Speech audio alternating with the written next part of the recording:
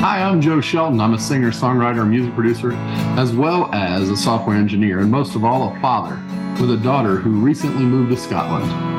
And I'm Bailey, a magazine editor, graphic designer, and illustrator. This podcast is our weekly catch-up. We wanted to share it with you and let you be a part of our family rabble.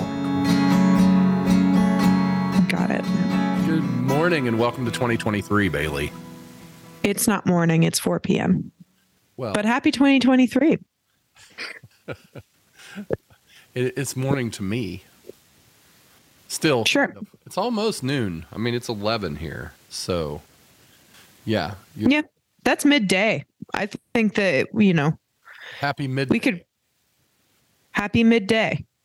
Yeah. I'm really compromising here. Well, it's good that you can still compromise, even though you've become British.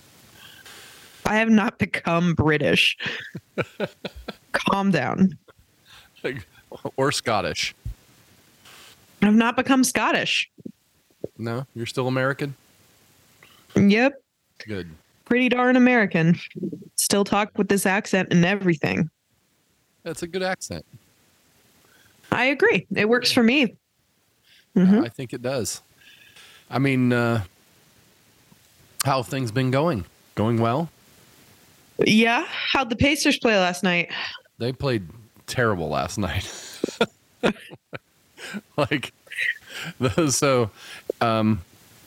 couple of the main players are injured at the moment, and so there was a lot less ability to substitute, and have the same quality of players. And It was also the second night of back-to-back games. So along about the middle of the third quarter, they looked like they needed a nap. And right. Like I look right now. A nap. And if they took a nap, they'd probably hit just as many baskets. I mean, they literally just missed everything.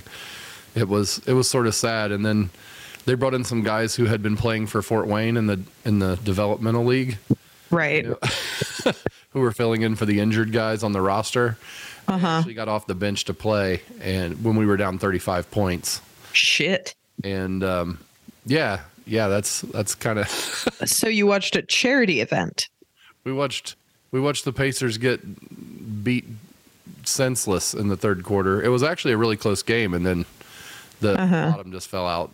Like I said, it looked like they just ran out of steam. I felt bad for them because you could tell just by their demeanor that they were all spent. Yeah.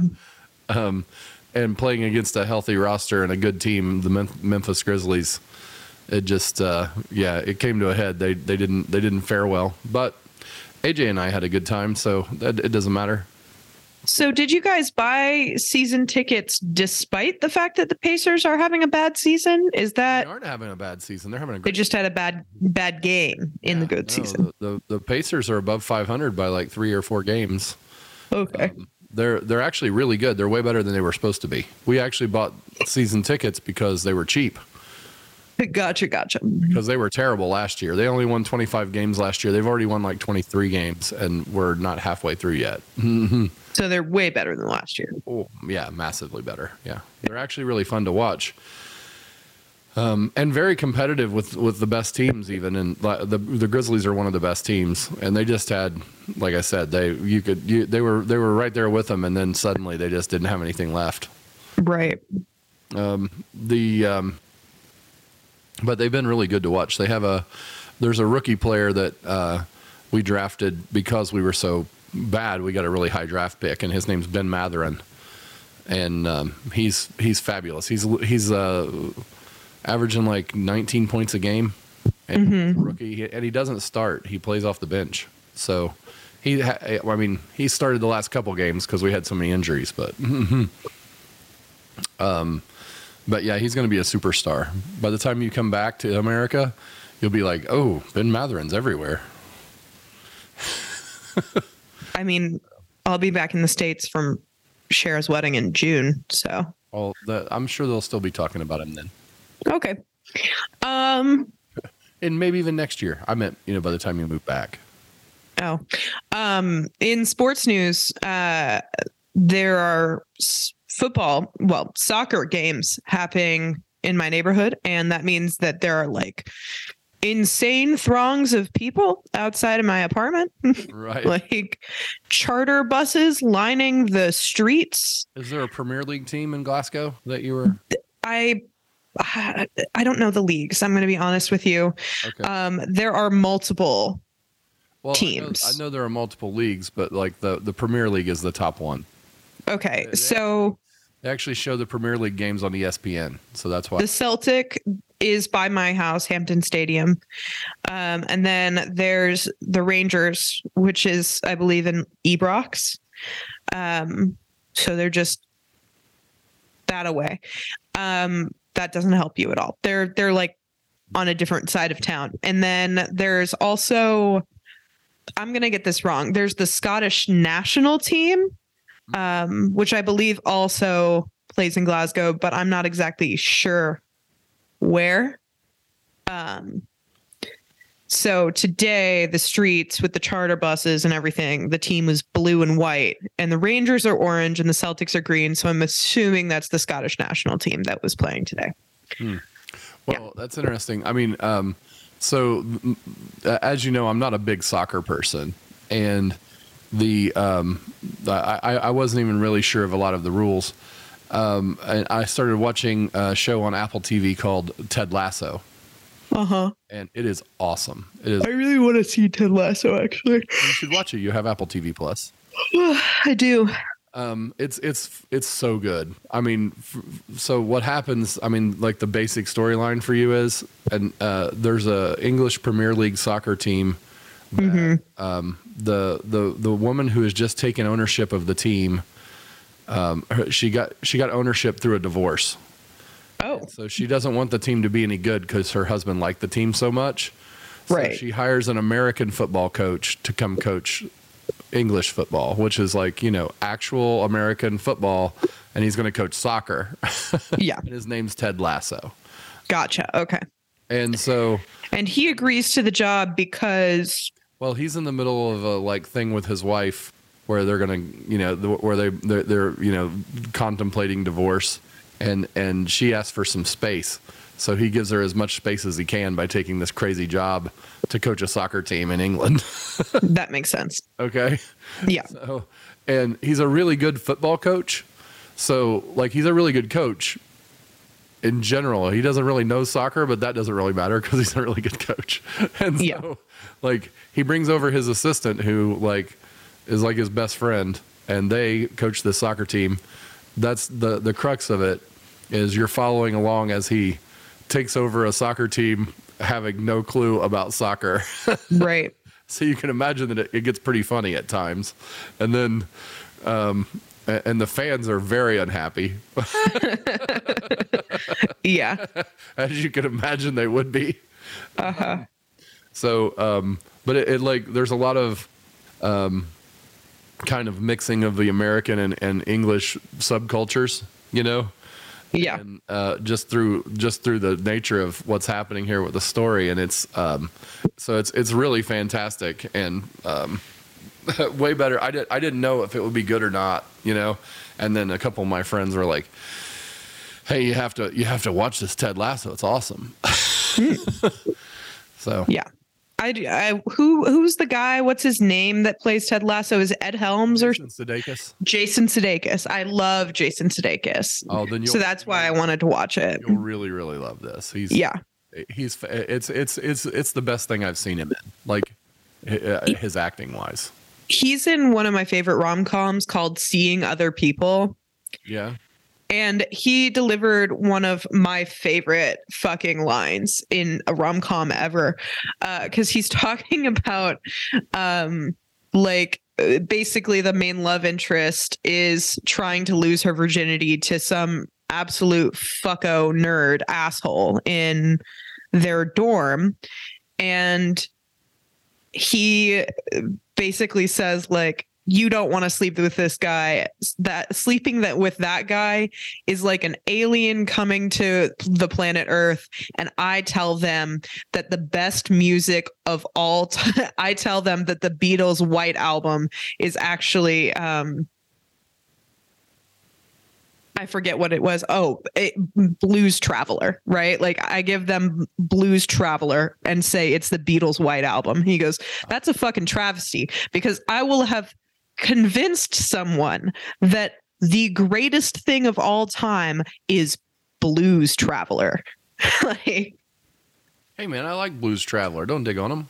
No, I understand. It's a joke. It's just a funny punchline. It's like comparing somebody to that. Yeah, it's one of the. It was just such a well written line, and he delivered it in a Jason Sudeikis way, and I was like, that's mighty impressive. Ted Lasso is filled with lines. Like, good, and not just from Jason Sudeikis, a guy that plays the kind of old, like the soccer player who's toward the end of his career.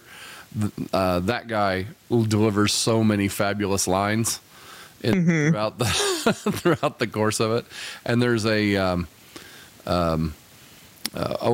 she's like a marketing rep, and she works kind of for the team and for players to do their branding and stuff like that. And she has so many great lines as well. She's just fed awesome lines. The show really is very, very extremely quotable. I mean, there's like, if you go into like Reels or TikTok, you'll see little Ted Lasso pieces everywhere, like because they're so quotable. Cool. Anyway, I think you'd like it. I will move it up the watch list. So, like crazy stuff that's happened here, though. Like yesterday was one of the funniest things that's happened in a while in my life. So, you got a tramp stamp? No, I did not. That wouldn't have been funny. That would have been painful. Like needle. It would have been funny. Let's not confuse just because it would be painful that it wouldn't be funny. You think my pain is funny? Nice. No, I'm not saying it has to be your pain. Well, it would have been if I got any kind of tattoo. It would hurt. Okay. Needles, Bailey. No, I understand. But this was, I could have gotten hurt. I could have gotten some sort of injury from this because it said. So let me start this off by. For Christmas, Sarah wanted some kind of organized shelving unit for the garage. Okay. So because on her side of the garage where her car is parked, there's stuff that just it really could benefit from a shelf, right? So I got the shelving unit and for Christmas, of course. And so we were like, yesterday was the day we were going to go. Well, let's pull the car out of the garage, put the shelving unit together, and organize this stuff, right? Right. So the box that the shelving unit came in, first of all, when it came to the house and was delivered here, the box was fucking heavy. Not like kind of heavy, but like super heavy. And, and it was disassembled, but the box was mega heavy. And like when I dragged it into the house that day, I was like, I'm not even going to wrap this. I'm just going to like stick it somewhere because it's so heavy. This is ridiculous to wrap, right? Right. So dragging it to the garage was not particularly fast, right? And so you get it all. So it's kind of you're kind of into like a state of, man, this thing is unwieldy already before we even open the box to see what's in there, right? Right. Now it's a metal shelving unit, right? So that's why it's heavy. I'm like thinking, well, it's heavy, so it's going to be heavy duty, right? Well, that's an incorrect assumption. Incorrect assumption number one. We could have a total list of the incorrect assumptions on this.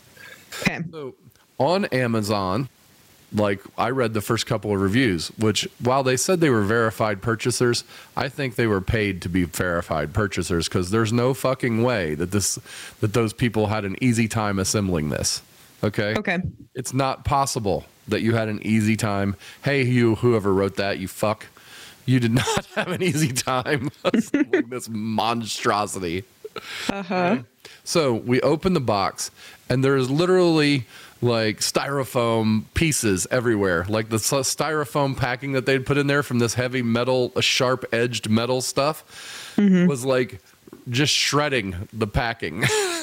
They usually have like those panels of thin styrofoam in a box like that, right? You open it up and it's just shredded. There's just parts of it everywhere.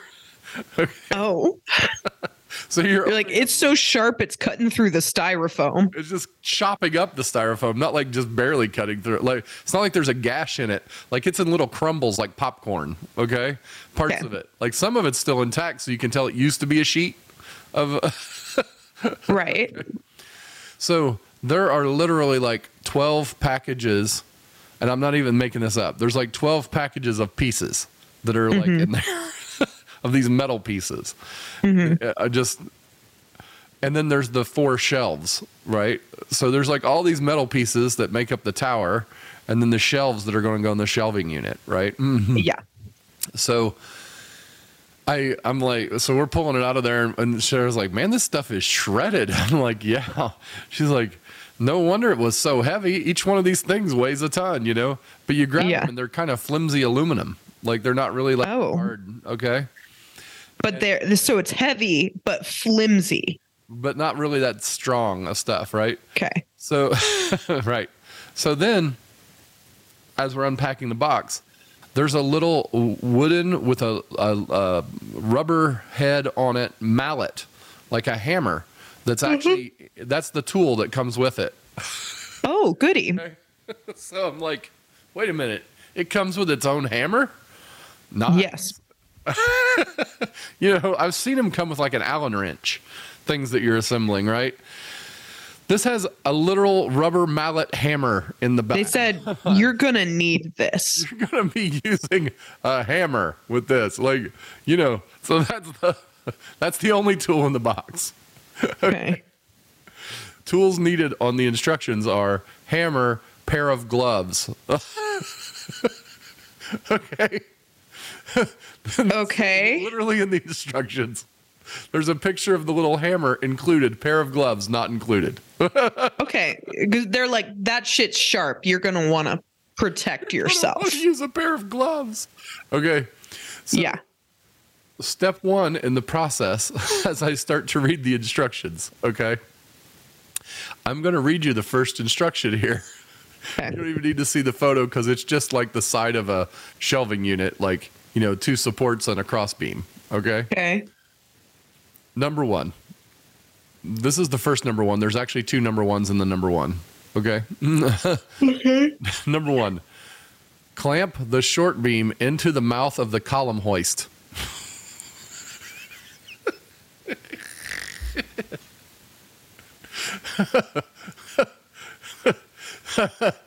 There's no descriptions for any of these pieces. There's just short, long, you know, like pieces. Clamp the short beam into the mouth of the column hoist. Note, number 1, the second number 1. For the column gurned, that's Gournd. They actually spelled it that way. Okay. For the column gurned, put the big side upward and the small side downward, period. And for the inner plane, comma, put the fiat side up while the inclined side down. Okay. So a fluent English speaker did not proofread that. 2, snap the beam rivets into the small hole of the column tightly with the hammer while intalling. I will not. Intalling. I will not. I will not be doing that. So you read that and you go, okay, so we're on our own. Like, there's a breakout thing over here. It says, tap the convex surface, in quotes, rest assured knock, while wearing safety gloves. What's a rest assured knock? I gave it a good rest assured knock. So we take rest assured, I knocked it. There's little slots in it for the thing to go into, and you put the cross beam into 2 of the supports. Right. And you kind of knock it into place, right? Uh-huh. I do this, and it doesn't want to go in. Like, I have to hit it real hard, and it starts to bend and dent as I'm hitting it. Okay?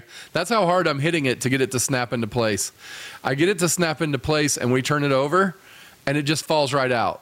So someone pranked you, because I've never heard something sound so much like a birthday candle that lights itself.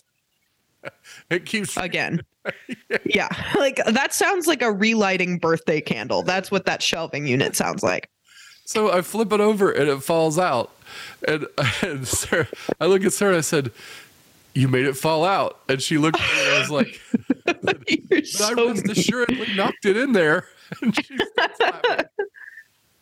Because she realizes that I'm just like at my wits' end with it already. Like, I started laughing as I read the instructions before I could show it. And I was like, "You won't believe what this says." And I like read it out loud to her and she's like, "What?" And then she reads it and looks back at with me with eyes that are like, "I don't even understand what any of that says." No. I mean, it literally, it says clamp the short beam into the mouth of the column hoist. And I'm just completely lost. She's like, "It looks like somebody stuck their instructions into Google Translate and then just copied and pasted it into the instruction manual." Yeah. I'm like, that's what they did. I think I need to put this into Google Translate and see how it comes out. I think it'll be worse. Maybe Chat GPT can help me with it. You might try and figure out where it's manufactured and then find somebody who like speaks that language to backwards navigate. So like these suggestions are really fabulous, but I looked at Sarah and the box was still sitting on the floor and I said, "You know a good place for this?" And she's like, "What?" The trash. A good place for this. Let's put it back in that box over there and then take it to the trash. Yeah. Which, I mean, she must have laughed for 5 minutes after I said, like, "This is exactly the place this thing needs to go." It looks great there. What a waste of metal. Right. You know, the earth didn't make that metal so that humankind could fuck it up that bad. No, that was not a waste of metal. You don't understand. I've gotten so many giggles out of it in the last day. I'm just saying, a comedy special has no carbon footprint. So we got it back into the, I mean, we had gotten that, you know, it had been sitting here for a couple of weeks because I got it before Christmas, right? Right. And we got into the Traverse and went to Home Depot and bought this hard plastic shelf, which is way sturdier than that thing would have ever been with those bendy ass pieces of metal. Right. And it has the 4 tubes that go in each corner, and like we didn't even need to read the instructions. It was just like, "Oh, we put 4 posts in, we snap the next shelf on, 4 more posts go." Like, you know, we honestly assembled it in less than a minute, you know. I'm super surprised you didn't just go to IKEA or something and order from there. Oh God. Because Amazon flat pack is not like every IKEA like storage shelf is that. Like it's not a fucking couch. It's a shelf in the garage, and it's exactly like that. I hear you. It's just that IKEA requires a 3-hour walk around a building to get to the checkout stand. Not if you order it online and get it delivered to your door. No. Okay. So Home Depot just required a step inside the door, go to line 5, column 6, and pick it up because we looked it up online before we got there. Okay. Well, it worked out. You got what you needed, and I'm proud of you. And we got to laugh. Yeah. Bailey. Well, you guys would laugh anyway because you find each other delightful. We do. But then, like, this was funny. I actually posted it on my Facebook, and I gave other people joy. Lisa Clerget, in fact, said, this raised my BP a little as I read it. And then you promptly filled out a more accurate Amazon review so that other people wouldn't be steered so wrongly. No, I wouldn't want to damage their chance for joy. I mean, okay. No, I actually looked in there, and there are plenty of bad reviews. I just didn't think to scroll down enough to get past the good ones. Yeah. There are like these ones where it's like, I don't know what the fuck those people are talking about that this is easy to assemble, but yeah. This is absolutely categorically not easy to assemble. Do not listen to them. They are full of crap, you know. So similarly, adding mind to it isn't going to help.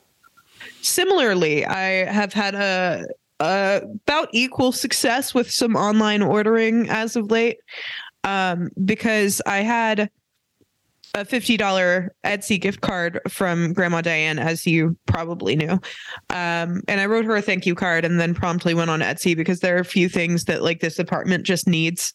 And one of them is like a rug for the hallway and something that like covers the water heater, like the water boiler. Like I don't like that I can see it on my counter, like this big ugly box.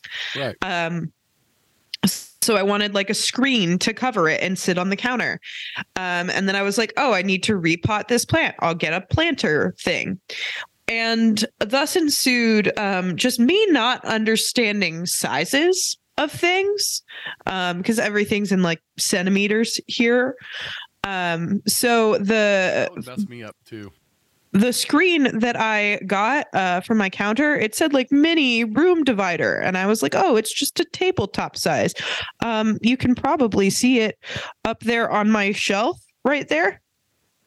Okay. You see the greeting card beside it for size comparison. Mm-hmm. Yeah, that ain't covering a water heater.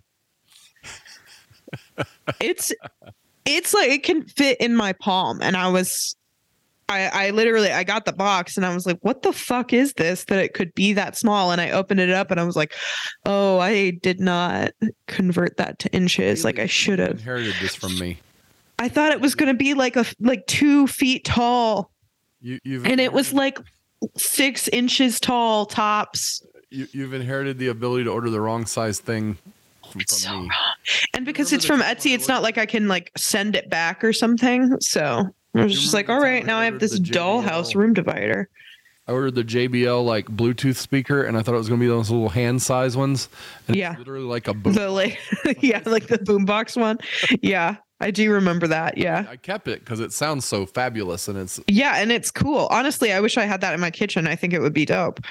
But it is definitely not one of the handheld ones. Like you're not going to bring it around with you, like unless you're boomboxing. So well, unless you're doing like, I mean, it's great if you're having like an outdoor picnic or something, you know, where because it does have a nice handle and you can carry it. But and then a long time. It'll play for like 10, 15 hours without charge. So yeah. And then the other thing was I got a rug that was just it's like a doormat size, and I thought it was going to be like normal room rug size.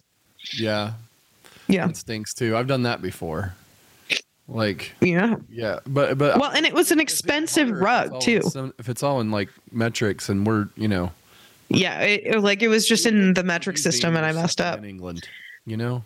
Yeah. So now it's a little mat that's like sitting beside my bed so that like I don't get like gross feet stuff in the bed. You know, when you walk, I know you wear shoes around the house for this reason, but I just put a rug down by my bed so that I don't get like foot crusties on. I actually wear slippers or at night or shoes because the dogs have a tendency to step on my feet. Oh, see, mine is I don't like it when there are crumbs on my feet and then I step into bed and there are crumbs in my bed. Yeah, that's not really my issue. Is that they will literally like step on my feet and they have claws. Oh, well. And it hurts. So I'm a big wimp, so I wear shoes. Yeah. or slippers. I have slippers at nighttime. I take them off when I go to sleep, obviously, and leave them by the bed and put them on. But that makes sense. It's mostly and also sometimes the floor can be a little slippery and having rubber is good. You know, like wandering to the bathroom or something in the middle of the night and, you know, dogs. Yeah. Dogs can sometimes leave you a present on the floor in the middle of the night. You know? Yeah, that sounds bad. I literally hate wearing shoes. So I'm glad I don't have to worry about that. At 3 a.m. when you got to go to the bathroom. You know? Yeah, that sounds awful. Yeah, it is. Mm-hmm. Although I have stepped in a hairball and it is about as gross. Right. With bare feet? Yeah. Barefooted hairball? Ooh. I don't like how it squishes. And like the thing with a hairball is it like keeps its form. So like you step in it and then you're like, ugh, and then you're like still looking at the hairball. It fluffs right back up, doesn't it? Yeah, Yeah. it's nasty. So Yeah, those poor dogs. I mean, they have a rough life. yeah. That's sarcasm. Oh, was it? Oh, okay. Yeah, the dogs do not have a rough life. They get to lounge out. They don't have to go to work. They don't have to do jack. You know? Mm-hmm. I mean, they kind of get to live the life like the lead character in Office Space wants to. What would you do if you had $1 million? I'd do nothing. Yeah. That's I guess the life of Jake and Sully. And I think I would do something different with $1 million, but I understand the sentiment. You know? yeah, well, I was just talking about this the other day. Someone was like, what would you do if you had won the lottery or something? I was like, honestly, I don't know if I could even collect earnings here. I probably could, but I've never looked it up. And second of all, I think I would just buy property first so that it could accrue value and then I don't have to pay rent anymore. That would be the first thing I'd do.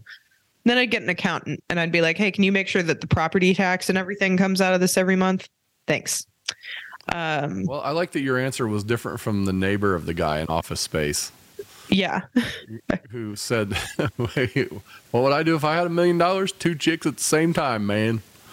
I think you could do that right now, buddy. Yeah. He said, yeah, but girls who would do it with a dude like me would be in for the money or whatever.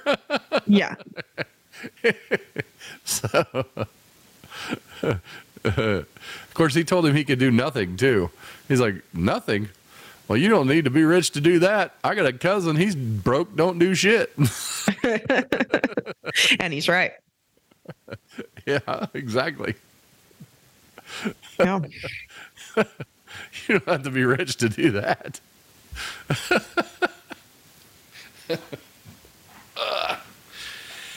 Yeah. So, how is the Dungeons and Dragons thing going? I know you've been getting that completely off the ground.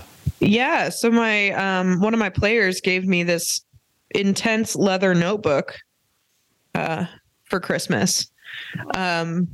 So I made a whole bunch of different encounter tables so that I don't have to I felt like every week I was almost railroading them into something and I didn't like that. And so I was like, okay, I need to find a way around this where I feel like it's a little bit more organic, random bullshit. So I made these random encounter tables where it's basically I roll a dice and then I have a sentence prompt on what happens next. And some of them are coherent things, full ideas that I have, but some of them are, here, I'll read one to you. Gotta find it first. You're to your whole adoring public, Bailey. Okay. If they get a 6, it just says sewer kobolds. And then in parentheses, it says you smell gas in the street. One of them says someone pretty flirts with you and their partner notices. One says you find a farmer's market with disappearing patrons. Someone robs you. Fire hydrant explodes. Neighborhood kid makes you see dead people.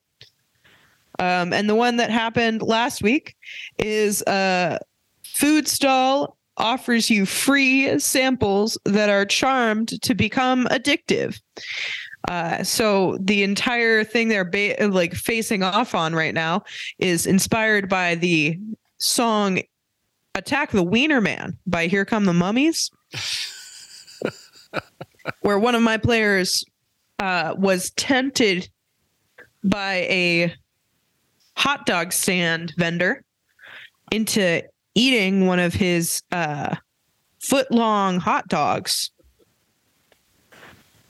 and then was charmed into obsession about the hot dogs, and then he disappeared mysteriously. I love a deep storyline. Yeah. and they're currently trying to hunt him down, and there's this other B plot thing going on.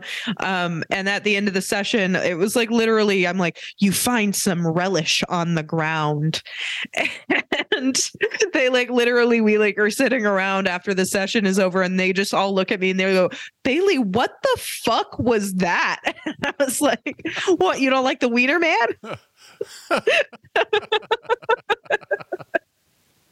They've yet to find him, actually. So next time we'll see if they find the Wiener Man and figure out what his deal is.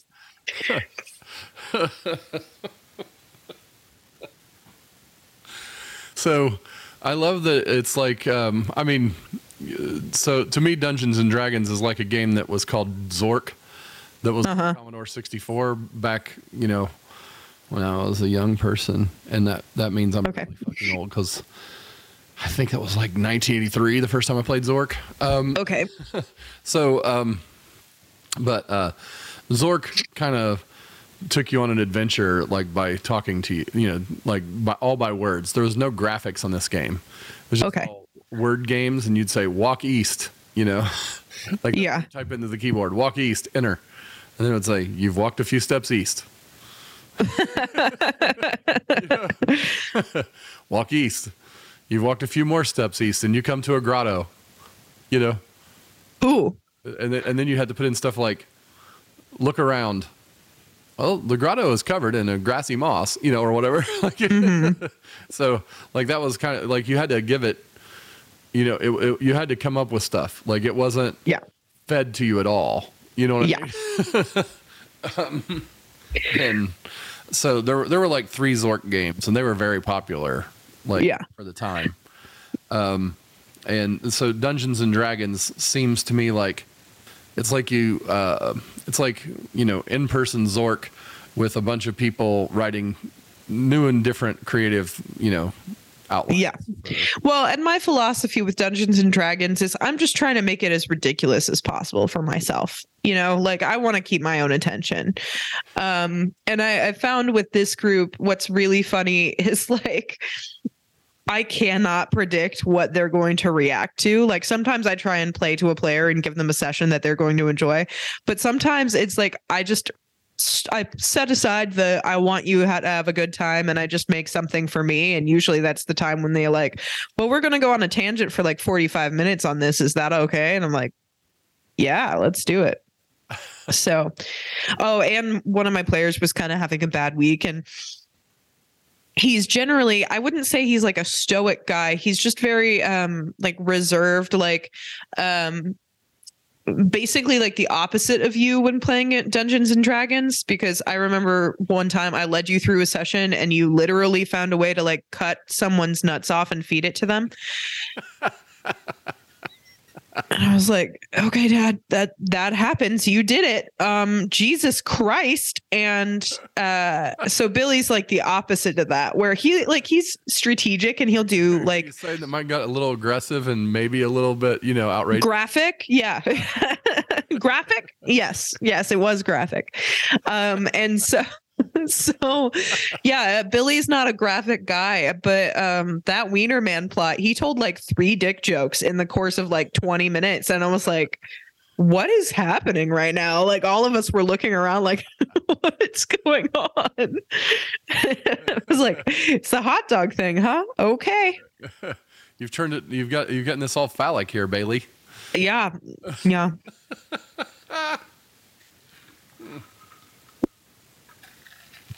I mean, you wanted outrageous. And I got it. Yep. Yeah. They did not disappoint. So yeah, that was good. I went to a deathcore show on Friday. Yeah. How was it? Yeah. It was the Enterprise Earth show I told you about. It was really good. It was about as good as expected. There are some interesting things about Scottish metal. For example, Scottish metal fans have a cheer at shows, and I think I've heard it other places too. It's just not as common. Like I think hardcore shows do it more often. The crowd chants, "Here we fucking go." Okay. Which is in the same vein as who they think could beat the Bengals. Right. So very funny to me that pattern has picked up in those multiple ways.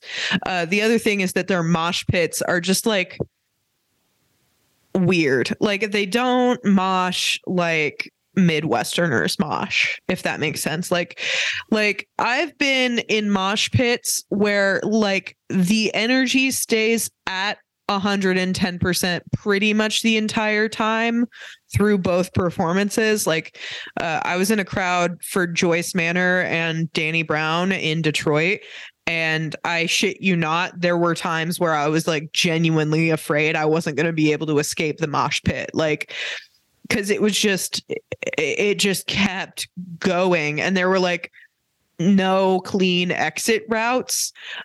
Scottish mosh pits are not like that.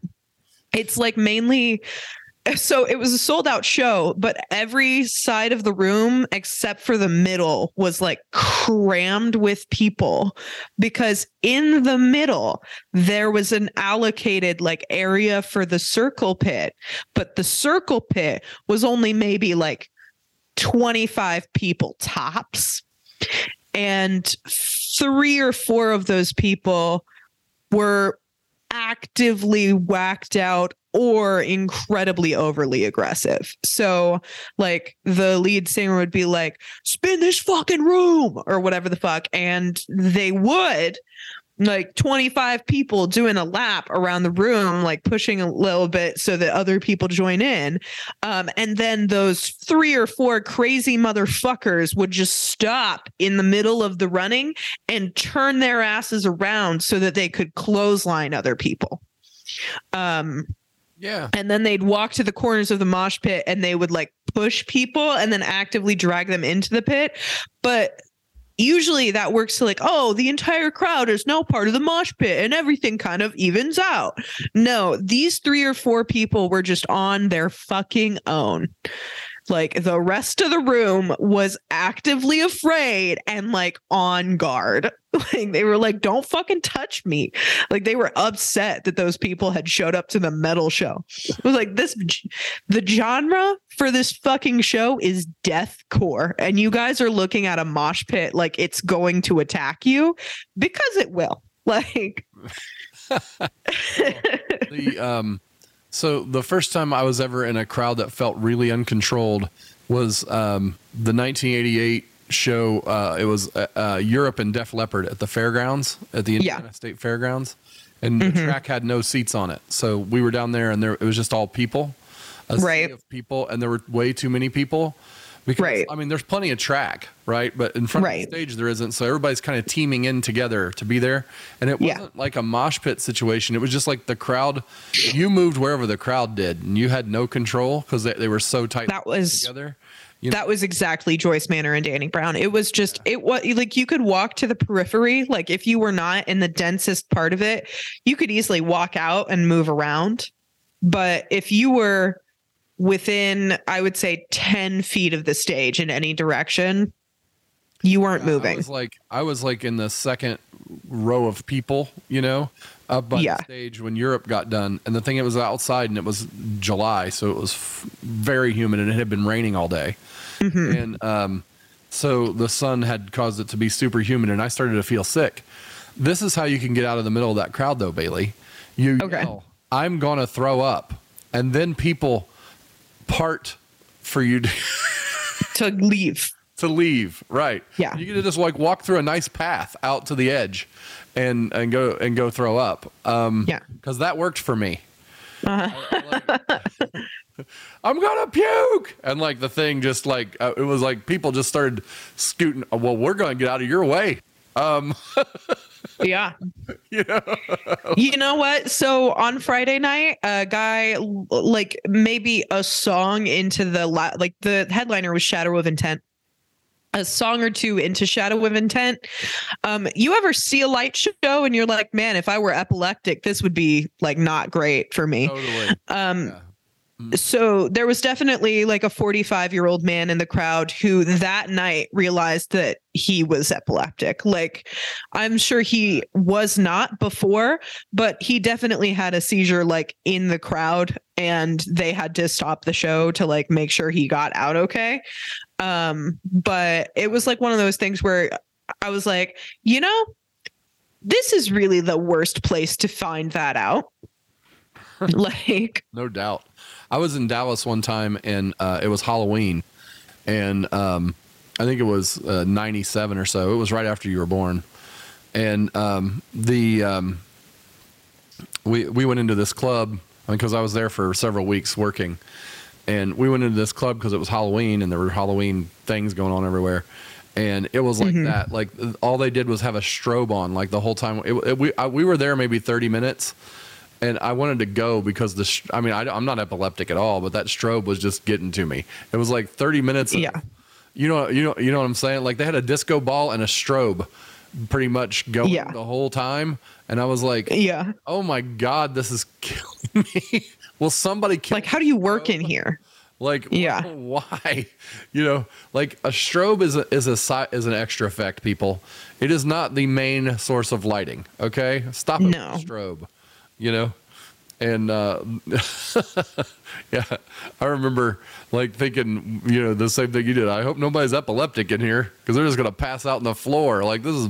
Yeah. And he did, like, his eyes started flickering and he went down, and somebody else had to carry him out of the pit.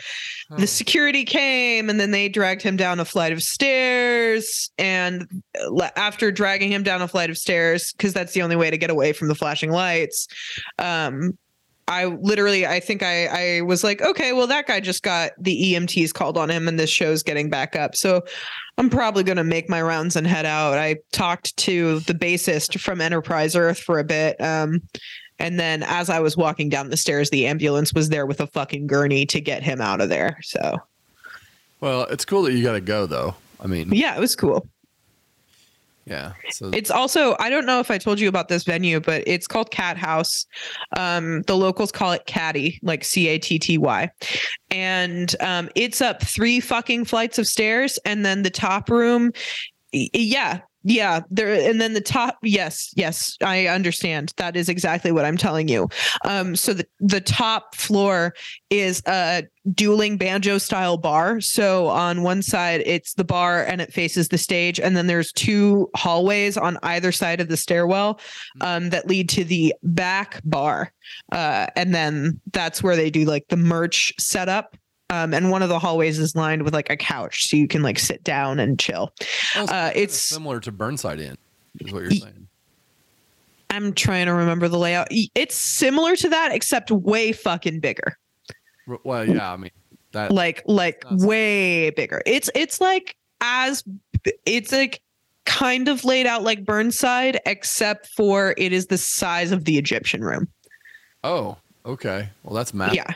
Yeah. Yes. Yeah. So if you took no, just the top floor is that large space. So they've divided the space of the Egyptian room into 2 bar rooms and a smoking area and a lounge. Okay. Yeah. Yeah. So it's like a weird fucking configuration. And on top of that, they don't have a freight elevator. So like when I saw Enterprise Earth while I was home in Indy, I was talking to Dakota about it because I was like, oh yeah, that room is really cool. You're playing there on Friday the 13th. That'll be a really cool show. And he goes, they don't have a freight elevator. So I'm honestly dreading it because we have to carry the drum kit up 3 flights of stairs. Oh, well, I mean, you had to carry everything up to Burnside too. There's no elevator. Yeah. But like you're not having 3 separate metal bands play at the top floor of Burnside Inn. No, they don't have any. I mean, generally they just do acoustic bands up there, or light electric. They don't have drums. A lot of them. They might bring in. I've seen somebody have a like a small kit, like a 2-piece kit. Yeah, it's like a snare and a cymbal, and with like a kick pedal. It's not like an actual drum. It's just like that's about the limit, I feel like, for Burnside Inn. But if at the top of a 3-story staircase is like a room that big, I almost get it. The stairs are not good for carrying stuff up, right? Because they're really steep, or the back stairs, which you can take, which are outside, are like there's like a concrete wall on both sides of you, so there's no. It's like it's really narrow. It's not as steep, but it's narrow. Yeah. So, like I usually go up that steps because I can carry like an acoustic guitar in a bag up the narrow steps. Yeah. And it's less steep than the other. The other ones are really steep. They're wider though. So if you were bringing in like more equipment, you would come up the wider staircase because you wouldn't carry them up the other staircase. Yeah. Well, so basically it was interesting because we were having a conversation about it. And then Dakota goes like, are there other venues in Glasgow? And I was like, are there other fucking venues? You think their only venue is this room? I was like, yeah, 100%. He was like, okay, what are the other venues? I was like, honestly, if you like, they had an upgraded show. I think it might have been in like Birmingham or Southampton or something, but it got upgraded to the same like company that runs a venue down south. And so I was like, well, there is OVO Hydro, and then there's a place on like in an old warehouse called SWG3, which is like those are probably the two venues that are like a size up from Cat House. And I was like, but there's also a place called King Tut's Wawa Hut that is definitely like a similar sized room, and it only has one flight of stairs. So I kind of feel like maybe floor places myself. There are not a lot of like ground floor venues. Yeah, it's pretty much like everything is either in the basement of a bar or the bar is in the basement and you have to go through the bar to the event space. Yeah, that's crazy. Yeah. I mean, I've been in a lot of places with like I was playing over in Springfield, Illinois, and there were some crazy steps. Like it was like left. I remember you go left up the stairs and then right, and then like it kind of angles back and then it goes to the left again, and it was like a zigzag staircase, and you get to the top. And we had to carry PA up that, and that stunk. They didn't have PA. They didn't have PA up there. You had to bring your own, and it was all these stairs, and that's like it's a no from me. Like as to that. Well, and honestly, there is also a venue called the Old Hairdressers where it is like that. It's like you have to go through a maze of very fucking narrow staircases to get to the space, and it's like, dude, I don't. Narrow. They were just really like odd. Like you go one way and then the other way, and there's so many like because the first floor of the venue was like 20 feet high. So, when you're going through all those steps, and the second floor was really tall as well. It's just, it's like when the ceilings are 20 feet high, the stairs are like, twice as many to get to the next level. Right. Right. It's like, I don't particularly want to climb stairs when I'm not carrying anything at all. So climbing them while like 4 trips up with speakers and gear is, Well, honestly, it's like... And then the worst thing is down, right? Yeah. You would think that it's harder to carry it up, which it is.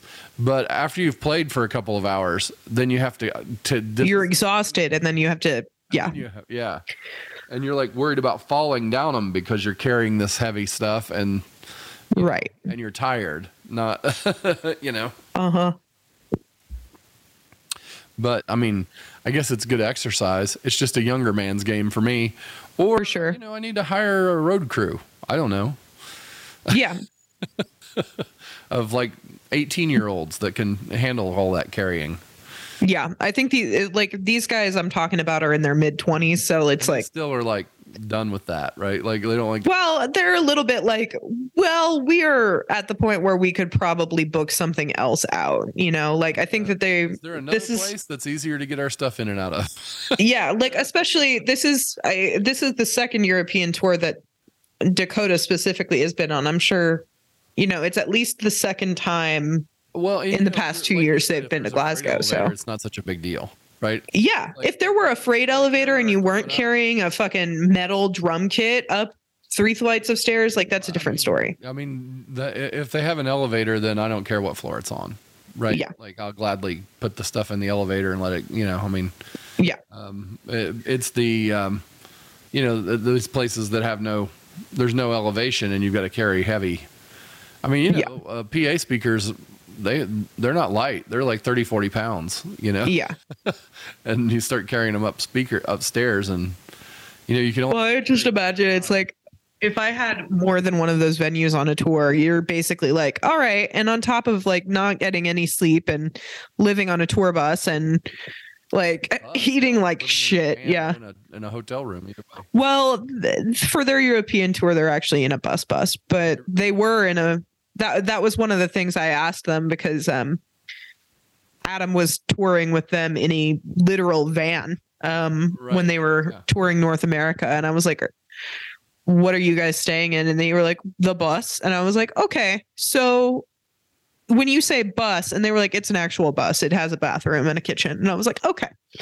I was like, because you guys were living in like squalid conditions. You were like getting a Planet Fitness membership so you could shower. Like, no, I feel that like, for me, it's always been a hotel room because I'm not doing that, but. Well, you also did not live a tour life, Dad. Like I mean, whenever I've gone on something, generally I try to make it's only like a one night thing anyway, because I don't want to be away that long. But yeah, or not even stay. Like I've played in Columbus several times and not stayed at all. We just it's quite a drive, but we just drove over, played the show, came back, got home at like 4 a.m. Yeah. Which, it is what it is. It's like, but that's why I'm not doing much of that because I don't want to. Like, I want to go and, I don't want to drive back at 3 a.m. anymore. Yeah. I would definitely stay. If I started doing shows again, in the neighboring states, I would definitely just get a hotel or something. Right. But yeah, it's the real problem also comes into like you have a lot of expensive equipment in your vehicle and you start like leaving it parked at a hotel and going in and the risk of somebody like breaking into the vehicle and stealing $4,000 worth of stuff is right. real, yeah. So, and then sleeping in a van, I'm well past that. I'm old, man. There's no. Yeah. There's no chance of that happening. I'm not sleeping in a van. There better be a real bed in the van, not like one of those air beds or, futon mattress thrown in there. It would have to be like an actual bed. Right.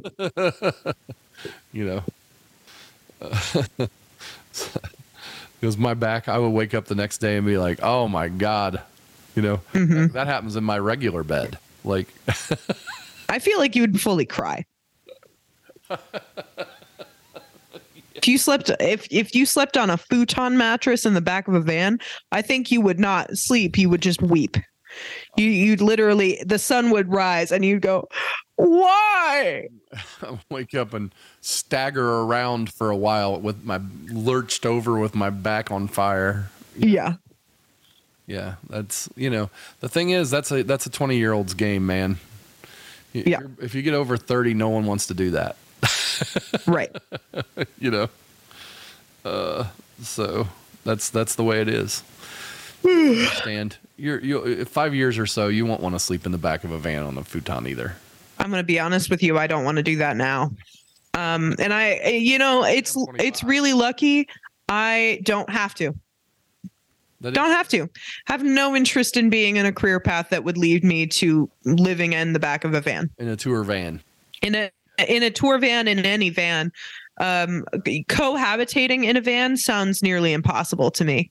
I feel like rather than a tour bus would be, of course, great. But, if you're going to do it on a lower budget, like a fifth wheel camper, so that you can leave the camper parked and still have a truck to drive around. I'm going to be honest with you, man.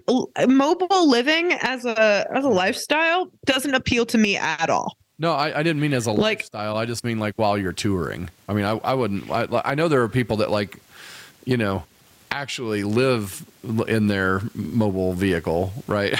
Yeah, like I'm not a van lifer, But I'm saying. Like I wouldn't do anything resembling that. But No. you know, I could see doing it for a tour for like a month or whatever. You know, It is more likely that I would willingly camp in the great outdoors for a month than I would ever live in a van for a month, because I feel like my problem with I'm talking about like a fifth wheel or like a camper where it's got a bed in it and stuff. I even then I would not, because there's a certain amount of like, I don't like the insinuation that I am in society. Like if I am in society, I'm not fucking like I'm not emptying out the like sewage of the vehicle. No.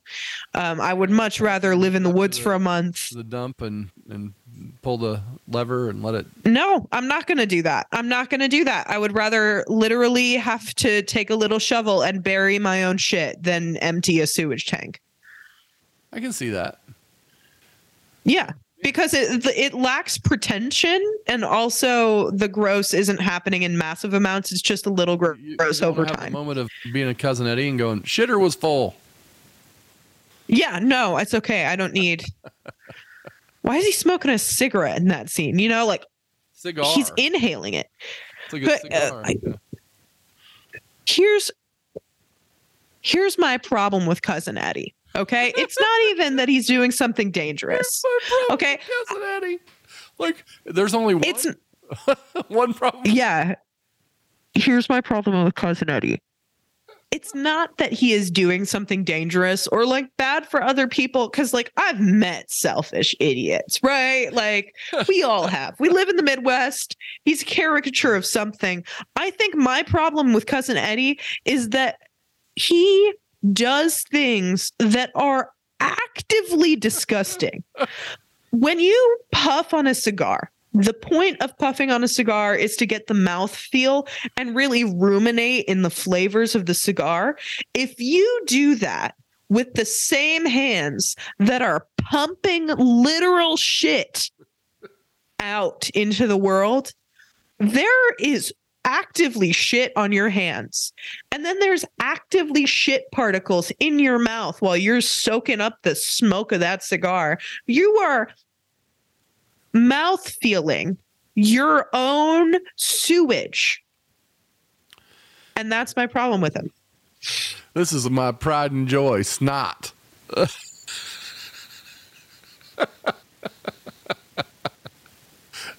He's a gross, gross man. And I don't respect that. They're getting food and he's throwing dog food in the cart. Yeah. Because not just the dog's going to eat it. You know what I'm talking about? Well, what I love about that scene is that he's like, oh no, Clark, we couldn't accept charity from family. Yeah. Yeah, well, and then he pulls out a list. That's a Shelton right there. Acting like he won't take charity, but he will. Yeah. Yeah, no, he's... Eddie, my list of problems with Eddie is long. Your list of problems with Eddie is long because you haven't reconciled the fact that Eddie is just a bad person. No, I'm sure he's a bad person in some way, but he's also, fucking gross. Oh, gross. I guess the main problem with Eddie is that, I might have family members that are so close to being like him that I would argue that pretty much every member of your family that was around when you were a kid. No. I'm not saying that. I'm saying that like the generation above you and then the generation you're in, I would say 90% of that side of your family. No, his cousin Eddie. There's not 90. No, probably 2 or 3 that are like him. Percentage wise. No, even percentage wise. I would say at least 75. No. Okay. Okay. I don't think you've met that many of them, I think, is the thing, because we haven't really hung out with the redneck side of the family. Okay. 75% of the people that I have met actively and had a conversation with from your side of the family. Yeah, you were scared that they were just Cousin Eddie? No, I wasn't scared that they were Cousin Eddie. I had a conversation with them and I went, you're kind of. You're like Cousin Eddie or one of his kids. Yeah. His kids to me are even scary. And here's the thing. It's not a redneck thing. Like, I've met plenty of rednecks who aren't like that, but Grandpa Jim was. Redneck hillbilly thing. Yeah. Well, the gross as fuck for no apparent reason thing. You can be a redneck and not be gross. I don't understand the need to be gross. Like, especially for people who have like moved out of a redneck lifestyle to a certain degree. It's like, the thing is, like, to be gross and a redneck when you don't literally work on a farm and do things Maybe with livestock. A higher tolerance for gross. How's that? I wouldn't say that. Okay. Because if you're not handling pig shit, like, I don't think that you should allow for yourself to be to gross. Sure. Like a little desensitized to gross to the point where you think shitter's full is kind of funny. It is funny. Okay. It is funny. I'm not saying it's not funny. I'm just saying it's kind of gross that he is puffing that into his soft tissue. He says, would you mind if I tried refurbishing this chair? It's a good quality item. I totally could hear one of my uncles saying that. I could hear one of your uncles saying that too. Meaning it and put the fucking thing back. I took the upholstery off of it. I took it and cleansed it up, and hell, it's good as new. When they greased the bottom of the sleds to go down the hill faster. Yeah, totally. Yeah, that's... Clark had the magic. I like that Eddie was like, the funny thing is he was like the voice of reason in that one. Yeah, he's like, I don't know, Clark. I don't know about this one. All I got between my head is a piece of government plastic. I don't think I could, Yeah. He's like, have you ever tried that on an actual sled before, Clark? I mean, when Eddie was speaking from the point of, I have jumped off of a roof before and it didn't go my way. Like, exactly. He's like, I've seen the hey y'all watch this video. I don't know. Yeah, it's usually the former hey y'all watch this type people who are always like, you're gonna lose a finger.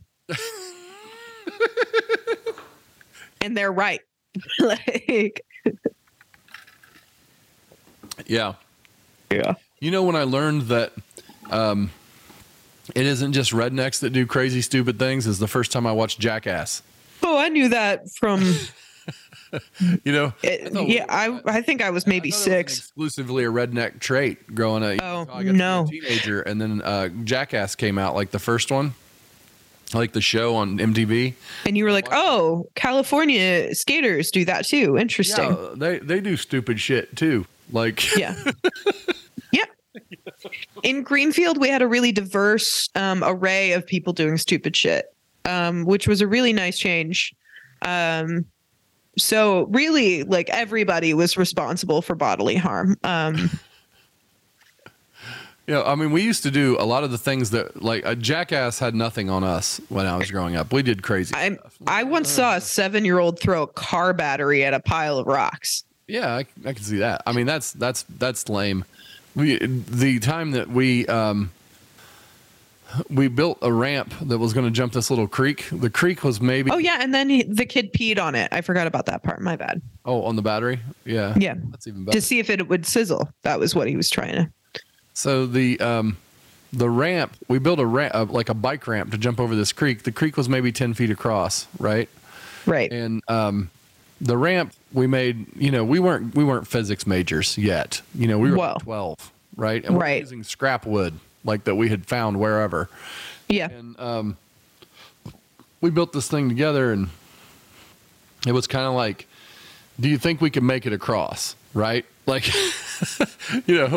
but everybody's like, don't know. Like, like I don't, because the thing about going up a ramp and over something is you have to have more speed than you would think, because you have to get that, keep the speed as you go up the ramp, right? Yeah. It's like the first time up the ramp, you don't realize how hard you have to pedal at the end. Like, you get pedaling really fast as you're going toward the ramp, but on the ramp, in order to maintain the speed you had going toward the ramp, you have to pedal like twice as hard, right? Yeah.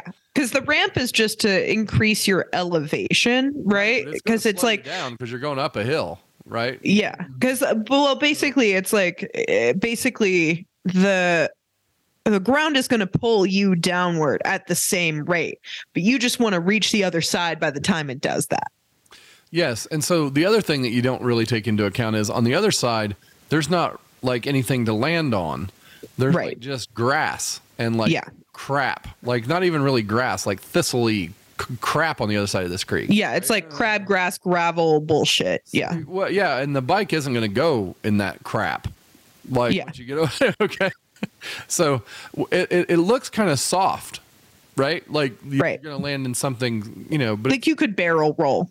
Well, you think it's soft, but I mean, there's some of those sticks and stuff, they don't feel good when you land on them, right? Right.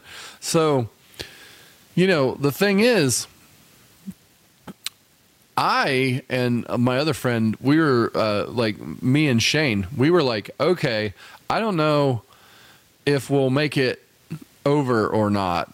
And like, we started to think about it as like the first time, like Shane rode up and he got about halfway up it and kind of just stopped himself. He's like, okay, I don't have enough speed, because like you got to really pedal, like he kind of went up it and rolled back down, right? Mm-hmm. And I was like, yeah, well, this other kid who shall remain nameless because, it's a little embarrassing, he said, I'll go first, and we were like, sweet, we got a test. You know what I mean? Like, okay. We've been working on this thing all day, right? Like, it is by all means, guinea pig. Like, oh, you want to go first? Okay. He goes and he didn't have enough speed and he landed on the other side. And when he landed, his he landed short on his front wheel, and his handlebar hit him right in the wrong spot, and he was badly injured in the groin. Okay. Oh. And bleeding, and like that was when Dad had to come down, because we had to go up, and then he, Dad called an ambulance, and yeah, and then we were made to disassemble and burn the ramp. Yeah. Before that seems like a valid lesson. While he was carted off to the hospital, we had to disassemble and burn all the parts that made up the ramp so that it wouldn't get rebuilt again. Yeah. So that's the long and the short of that. I like the burning part. I like that he was like, and you're going to burn it so that I know. Because I don't trust that you won't put it back together. Yeah. Right. You stupid little shits. Yeah. He's like, well, this is the dumbest shit I've ever seen. Even if you land over there, you're going to crash. Yeah. Well, we're 12, so, Wouldn't it be cool to jump the creek? Yeah, it would. It's like, you could have built a bridge with all the wood you used. Could have. But it's not like jumping it. It's not anything like jumping it. Yeah. So yeah. Any old way. I this week, I got us back on track. Yes, you did. Now, I do want to say that with regard to the Gilmore Girls, I did not do 6 because I realized it was the end of a season. So I stopped. Yeah, we just stopped at 24. Yes. Yeah, or whatever number it was. I think it was 24 right into the season. So, we'll start on season 4 next time. Because, like, the end of that season really deserves, like, us to stop for a minute and reflect, I think. Yeah. So we start off and Keg Max episode 19. And we start off in what I want to say before we start off this piece. The start off of that episode has this little bit in it that like it's the greatest. Like she won't tell her the whole story. She like starts to tell, like Lorelai starts to say something and then she stops herself. And Rory says, "You can't do that. That's like doing shaving a haircut and not doing the rest of it." And she's like, "Come on, you got to do the rest of it." Yeah. No, I'm not going to unless you tell me that. But you have to. You know? So I love that, like, because it's sort of a metaphor for the rest of all these little things where you're not telling me the whole story. Yeah. So I don't know everything that's happening. Well, and it's like basically this episode is like, okay, we're gonna bring up some shit. Like there's some stuff that is about to burst, right? Right. Yeah. So it's the first Friday night that they don't have to go to dinner. Yeah. They're bored because they don't have anything to do. And so Rory called Richard and Emily just to see what was, to say hi. And they're having like a party. Right. Yeah. They got like 50 people over. Because be damned if they were going to sit there bored with the right. Yeah. They made plans. Here's the thing. They had all week to be like, we need to make sure we have plans for Friday. We're not just going to sit here and mope. We're going to be that while they go off and have a good time or whatever. Yeah. Yeah. So it's coming to the end of Chilton. And graduation and everything, and Lorelai has to be dragged into the booster club. Yeah, yes, she does, because she needs to participate. They want her, and they're going to be treasurer. Yeah, for the yacht event. For the yacht event, yes. Yeah, I also like the appearance of Doug, the male father, who's just being eaten alive. Like he says something like, "Well, my daughter was 18 when she was 10 years old," and the other woman goes, "Men." Like he goes, "What?" And Lorelai goes, "Don't feed into it. It's going to get worse." Like don't let them gang up on you like that, Doug. Yeah. You're looking for a chink in your armor. I love my favorite part of the whole booster club, like talking about the yacht thing, is when Paris comes in to talk to them and she wants it moved to a hotel because, and she has a laundry list of bad things about being on a boat. Yeah. She's like, you're stuck on the boat and you can't leave. And then when you have, somebody gets seasick and they start to puke over the railing, how is that a fun time? And then, she's like, yeah. And the greatest thing about them was they were all very Paris, but they were also very, very real things that could probably happen on the yacht. Yeah, some of them were great points. Like you can't leave the party early. That's a great one. You're right. I do want the ability to leave anytime I want because sometimes parties suck and I want to leave before they're over. Right. Or I might have an emergency or anything could happen, right? Yeah. Yeah. Oh, it'll be beautiful. We'll be out sailing on a yacht. We'll force everyone in the senior class to be there. That sounds awful. Like, yeah. It sounds like a recipe for disaster. Right. It's been a dramatic year at Chilton, too. Like, these kids have been clawing at each other for Ivy League spots. Like, they're not happy necessarily. Of course, there's a bunch of layoffs happening at the hotel because of the fire, right? Yeah. At the Independence Inn. And Michelle is supposed to fire. I love this little scene where Michelle's supposed to fire the maintenance guy, right? And he doesn't want to do it because he rescues Chow Chow puppies and he's adopted Pow Pow and Chin Chin from him. Yeah. And he's like, so can you fire him for me? Mm-hmm. Because he loves his newfound puppies. Yeah. And he's like, I'm going to feel real bad about the puppies if I have to fire this man. Yeah. Yeah. Well, also, it's a nice groundwork because Chin Chin and Pow Pow, they don't disappear from the series after this. Like this is their no, they keep characters. Yeah. Right. So So we have the whole, like, it's sort of like Max's last hurrah, right? It's like Lorelai not realizing that the will they won't they cannot go on. But, right? But Max does, and he's finally gotten there. Like, he should have said Yeah. so a while ago, but he's... Well, yes, but it takes time sometimes. Yeah, so, like, you know, he kind of ignores her, even though they had kissed in the previous episode, right? And so she's a little freaked out by that, and she goes to find him because he isn't in the Booster Club meeting the next time.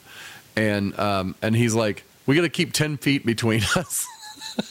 I can't trust myself within 10 feet of you. Yeah. He's like, no.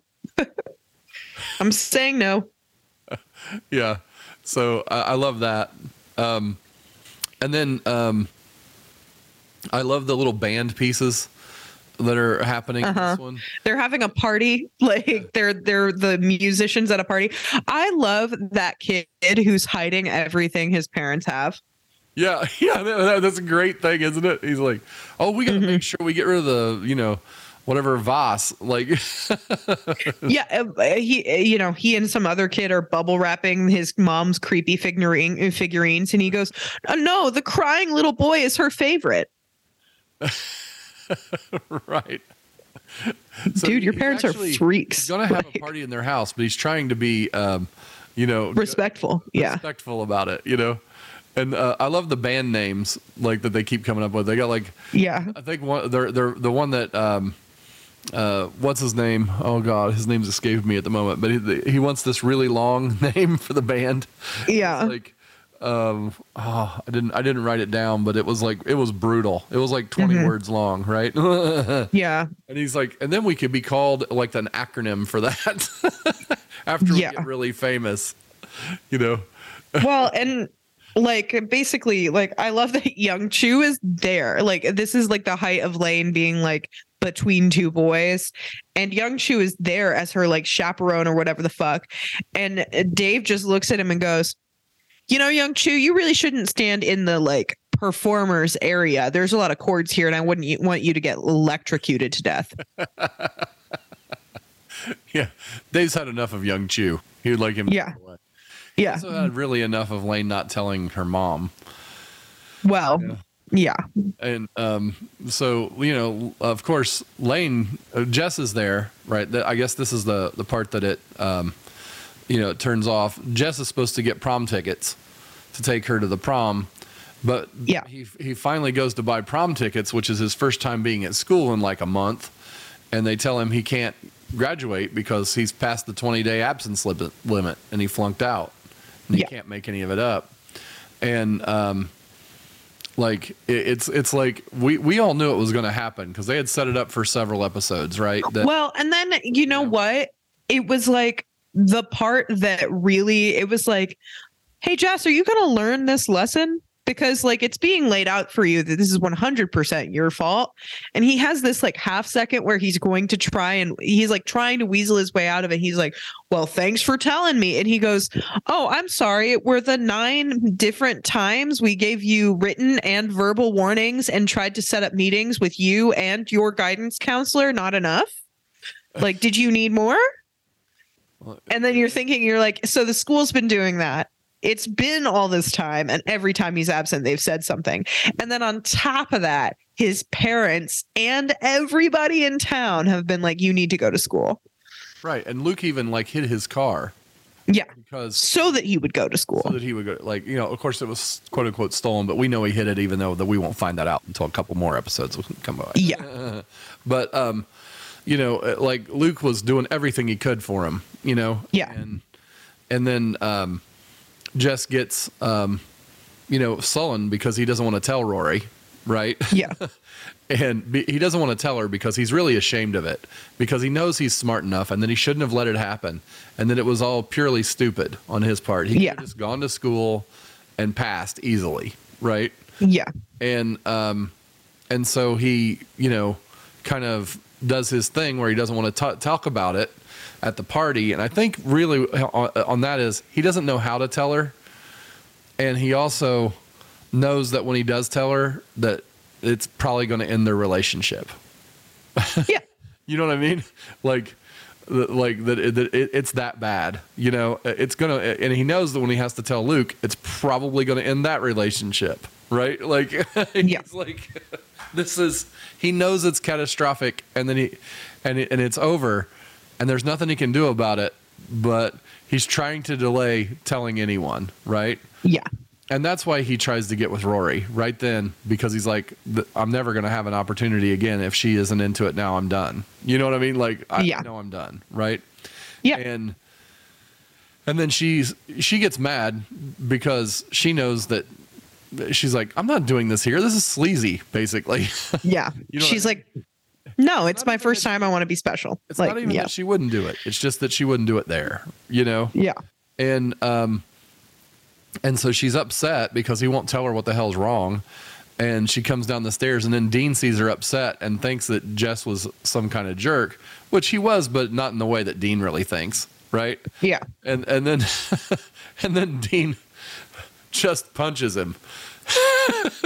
Right. I mean, I was like, there was no chance for Jess to avoid the fight. Right.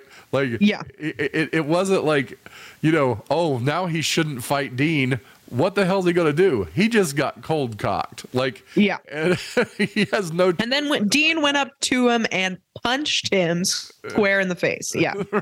Right. I mean, which is also a thing where Dean is throwing away a certain amount of whatever, right? Because he's in front of everyone, throwing away his relationship with Rory. Really, he thinks he thinks that before that he may have had some sort of shot in his mind. Right? Yeah, but the second that he punches Jess, Rory's like, "Oh, have a shot in his mind," and that's also part of why he punches. I think not just because he saw her upset, but because he was like, you know what, I can hit him. Rory's not ever going to be with me again.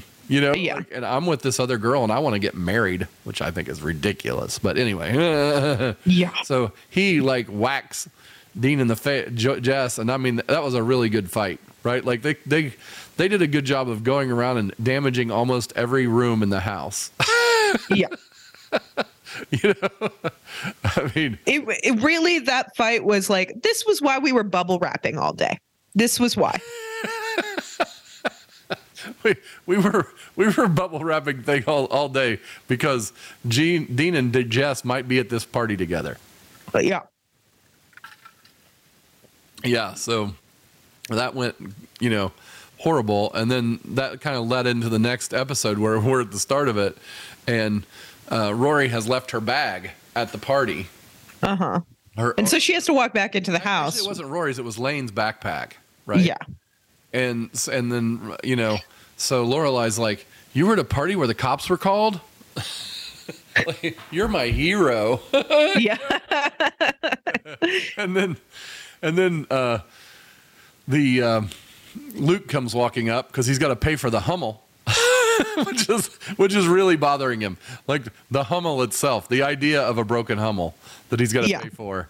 That, you know, if you thought he was just going to be mad about the fight or whatever, he would have been. But if it weren't for the fact of the Hummel, that thing, like, that's like the cherry on top of the anger. You know how sometimes there's like this thing that it really isn't that bad compared to the whole. It's just the extra thing that like really, really. And now I've got to pay for the broken Hummel. Yeah. I would never fucking pay for a Hummel. Like, you know, like.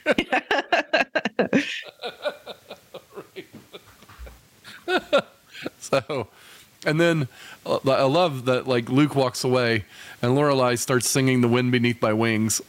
Yeah. Rory's like, what? You're my hero. Like, there's two boys fighting over you at the party where the cops got called, you know? Yeah. Yeah.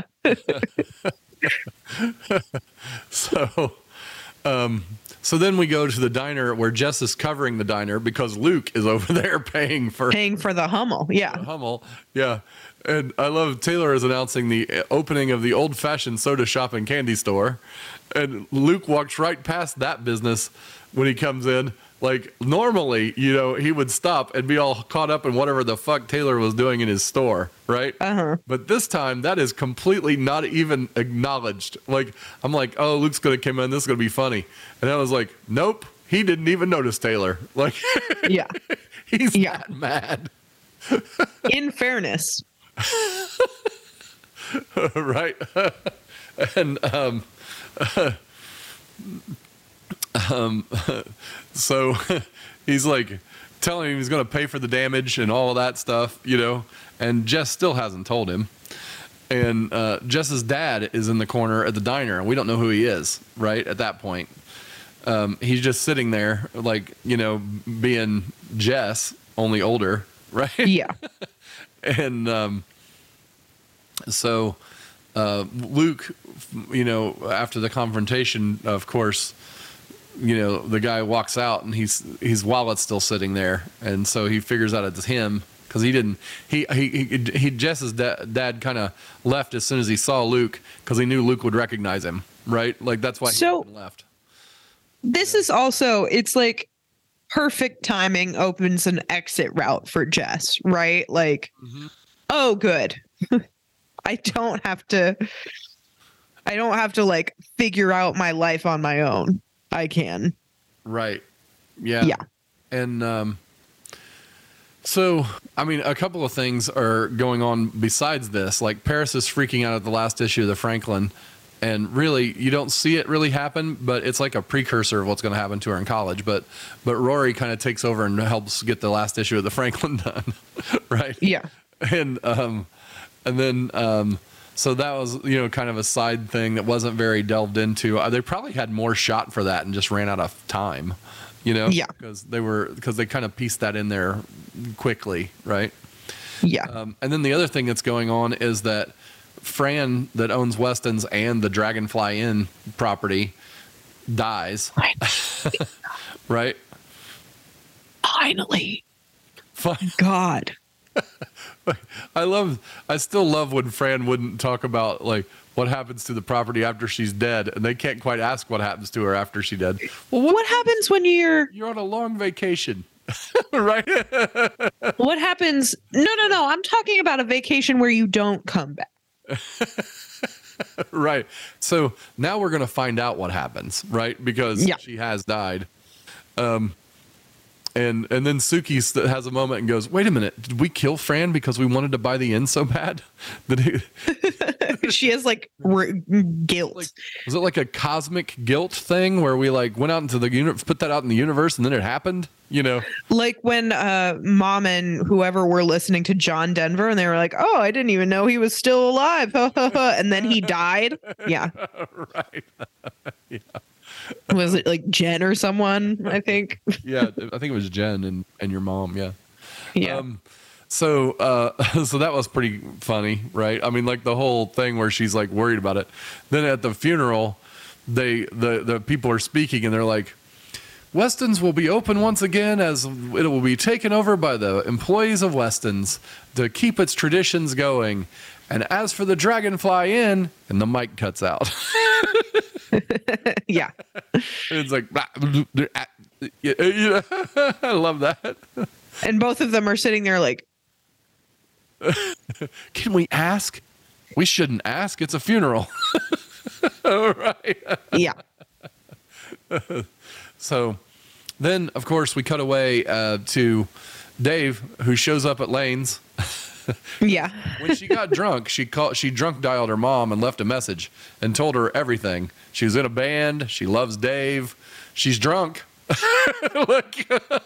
So Lane's mom's not really talking to Lane. And Dave shows up and asks if he can take her to the prom, and then he loves her, and he does this whole thing. She responds with some quote that he thinks is a Bible verse, right? Right. He's like, okay. And he like walks off and he's like, I'll figure it out. Right. Right. So we don't know if she's going to get to go to the prom with him or not at that point. Yeah. And of course, Luke goes to see Jess's dad at the hotel. and basically tells him to go away because he doesn't want to mess him up even worse. Yeah. You've been gone for 17 years. You don't really need to be here now. But then he comes to the diner at the end of the evening to meet him, and they listen to a song, and he just leaves. Which I thought was odd, but it was very Jess and very Jimmy. Yeah. They're both the same guy, oddly. Which actually to me it explained a lot about why Jess doesn't get along with his mom, right? Yeah. Because Jess is exactly like his dad, and Jess is and his mom is never going to get along with Jimmy. No. Not the way that she's all high strung like that, right? No. We don't really get to meet her until later, right? I mean, we've seen her like twice, but we really don't get to see her until a later season when she moves to Star. I was like, she becomes a recurring character, but it's like way after Jess is like a character. It's gone, yeah. So, but once we really get to meet her, we understand the problem, right? Like, and just meeting Jimmy, it's like, okay, well, he's just like Jess, and that rubs her the wrong way. Yeah. You know what I mean? That's why they can't stand each other, Yeah. And so, the thing is that Jess then has to talk to Luke and tell him that he isn't graduating, and Luke tells him he can stay there for another year, but he has to go back to school, and he's not going to work anywhere but in the diner. Yeah. And he says, I'm not doing that. He says, well, then you're out. And he kicks him out of the house, which, like, that, like, hurt me. Like, I was like, because I like Luke so much, and it had to be impossible. But he had no other choice. He had to do it. Yeah. Mm-hmm. Well, because it's like, the only reason Jess says I'm not doing that is because Jess believes he has other options. Yeah. And Luke is like, I can't let you have other options. The only way to fix you is to, I guess now I'm going to have to set you out on the road. Yeah. Like, which I don't want to do. I wish you would just do the thing you need to do. Yeah. But here we are. Yeah. Yeah. So, so then, they, at the funeral, the Sukian, they're like pallbearers are carrying the casket across town through the square or whatever. And they're like, this is taking too long. I'm going to get back to work. We need to go ask the lawyer what's going on with the inn. And they like walk up beside him. And he's literally one of the pallbearers. Right. And they actually take over being the pallbearers for him so they can talk to him. Yeah. That's before, of course, Luke drops the casket. I mean, Kirk drops the casket later. Yeah. Because he's one of the pallbearers, of course. Yeah. He's pallbeared half this town, half this county, it seems like. Right. But, they find out that they can probably buy it because they just want rid of it. The family does. And thank God for that. Yeah. So Jess runs into Rory on the bus on the way to Hartford for school because she was running late that day, and he didn't expect to run into her, right? Yeah. And he tells her finally that they're not going to prom because he couldn't get tickets, but doesn't tell him why, right? Mm-hmm. And so she's like, where are you going? And he doesn't really say, Yeah. So then we get into Here Comes the Sun, S-O-N, right? Is the episode name. They're at the start of it trying to figure out their trip to Europe that they're going to take after graduation, which is coming up quickly, right? Yeah. And I like the thing where Lane is trying, she comes in, she's trying to be okay with the college, the church college that she has to go through, 7-day Adventist college or whatever. And she says, oh, it's really nice. They have 2 parks. And she was like, oh, Rory's like, 2 parks. That'll be great. She's like, well, one for the boys and one for the girls. Yeah. So one, kind of. and then she goes on to another couple of things. And Lorelai's sitting there and she gets done with her list. And Lorelai looks her straight in the eyes and says, they have separate parks for boys and girls?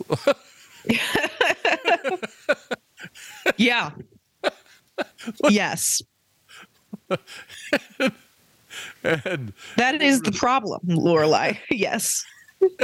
and then Lane just breaks down, right? She's like, Yeah. I know it's going to be horrible. Like we have the, Yeah.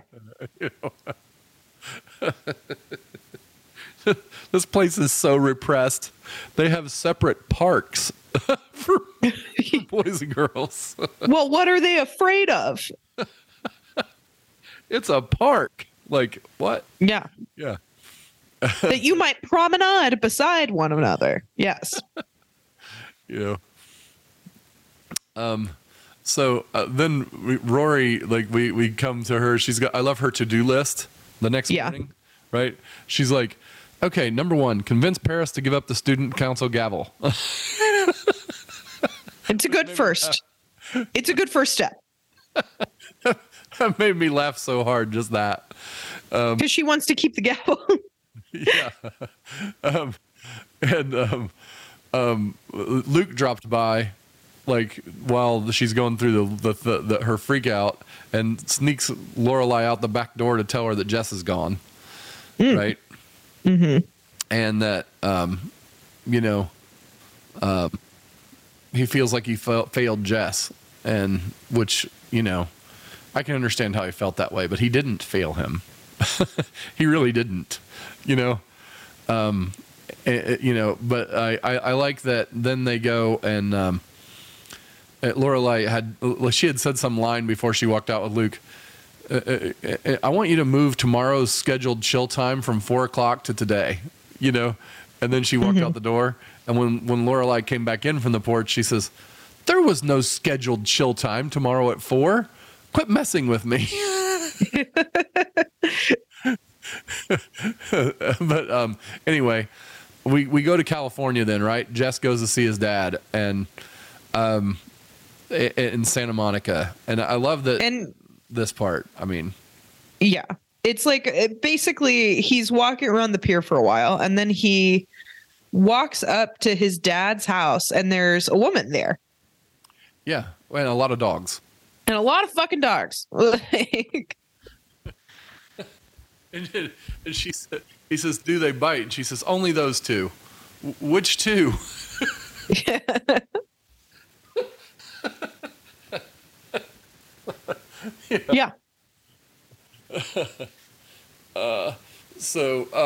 No, I like that we come there and he owns a restaurant.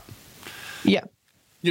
And it's a thriving restaurant, which has a spectacular location. It's on Santa Monica Pier. Which is, hear me out, part of why it's thriving. Oh, yeah. I mean, like, you own a hot dog stand on Santa Monica Pier? Please. Yeah, come on. Right. So he hadn't told his girlfriend that he was going to see Jess. Yeah. Because of course he wouldn't. He's Jess, Yeah. And so she was a little bit like, you're not going to share your life with me? Screw you. Which is the real problem that like Jess and Rory always had, right? Yeah. And quite frankly, she's kind of right. And hear me out. She's like living with him. She is helping raise the fucking massive amount of dogs they have on their property. She's like, yeah, and her kid. Like, this is a whole household that they are sharing. Like, valid fucking point. Yeah. That is a thing you should tell me, that you're going to visit your son. Why would I be opposed to you doing that? Why would I have anything to say? But okay, I'll see you in a bit. Let me know how it goes, or if you need anything. Yeah. Do you want me to go with you? Any of that? Yeah. Yeah. But she also kind of understands how he is, And, yeah. And she's like, so how long is he going to stay? Stay? Why would he stay? Because he's like just like Jess and clueless about things that can come into his, Like right here. Yeah. She's like, well, because he came to California from across the country and he could be running from the law. Do you know that? Well, why would he be running from the law? He's, like, I don't know. He just showed up here, Yeah. Like, and you clearly didn't ask, hey, what brings you to Santa Monica? Right. So did you not ask him any of this stuff? No. Well, you know. So then he ends up asking him, right? And I love their talk because, you know, Jimmy's like, no, you shouldn't stay here. Like, I'm not good for you. I know I'm not. Yeah. I've been terrible. Like, you know, and he's like, I don't have anywhere else to go. And I don't want you to like raise me. I'm raised. I'm 18. I just need a place to stay. Like, and you're my last resort, man. You think I came all the way to California for you to be my first resort when you haven't been around me my whole life? You know? Yeah. and he decides that it's all right. Like, okay, you know, as long as she says it's okay, it'll be all right. It's like, he's adamant about that because he doesn't want to lose her over any of this, right? Like he has decided that whatever it takes to fix his thing with her, he's going to do it, right? Yeah. And which I like that. And I also like that. I think this is the point, you know, we get to see that this is where Jess really grows up. Like, he went to find a place to stay that he didn't want to find, you know? Yeah. But you know, now it's also like this part of him where he starts living with his dad for the second time.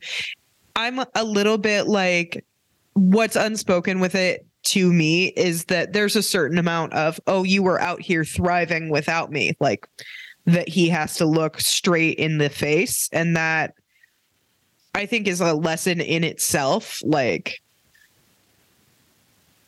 yeah, I like that part of it is always interesting to me because it wasn't like shoved in your face so much as it was just like, yep, that's the thing this character is clearly dealing with. And yeah, and he's obviously very smart. He runs this business, and when we get to see him like not being shy and everything around his employees, you can tell he's on top of it and knows everything that's going on. Yeah, you know, because he's just like Jess, like so much like him. Yeah. You know? And Jess is fully capable of having his shit together. Like, Jess could fully run that restaurant too, like now, because he just ran Luke's. Basically, he could run Luke's in his sleep. You know. Yeah. But you know, he did have that little thing with Luke where he's like, "You run a diner, you don't let." Luke's like, "You should be so lucky to have what I have." You know, like when he had that moment, he was like, "Listen, kid."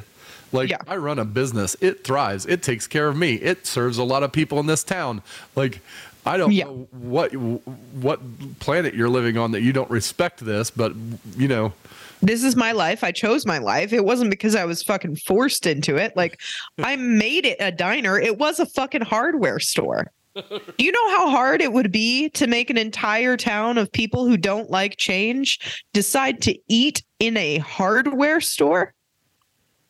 Well, not that hard because his apparently everything that he serves is good. Like that. Yes, yeah, it's like clear that whatever he serves is good, and that the service is good, even with his like attitude or whatever. Like, he's also done well for himself, and he's done exactly what he wanted to do. You know, and like there was a couple times when he's working with Suki where you can see that she has a lot of respect for Luke, right? Yeah, which is.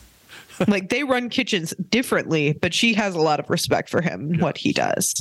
He has a lot of respect for her too. Like their food is fabulous, right? Yeah. Just in different ways. Yeah. So, and also the fact that Suki isn't like, she's never put off that Lorelai spends a lot of time eating at Luke's. Yeah. You know what I mean? Even though she's, you know, a world-class chef. Yeah. Right. She has no problem that she goes to eat at Luke's. She gets kind of offended when she eats other places or whatever. Yeah. You know what I mean? Because she's like, I don't know them. They could suck. Why are you eating somewhere that could suck when you could eat my food? Yeah. Right. And then she's like, with Luke's, it's like, I can't do what Luke does, so you go ahead. I can't and won't. Like, that's not what I do. Yeah. Yeah. And I have no interest in making. Because I've eaten it and it's fabulous. Yeah. You know, right. Yeah. Yeah. So, and so then we get to the closer episode, which is Those Are Strings, Pinocchio. And I love that, like that is the name of the episode, because it really is the crux of where we're going here. There's going to be strings attached to whatever happens.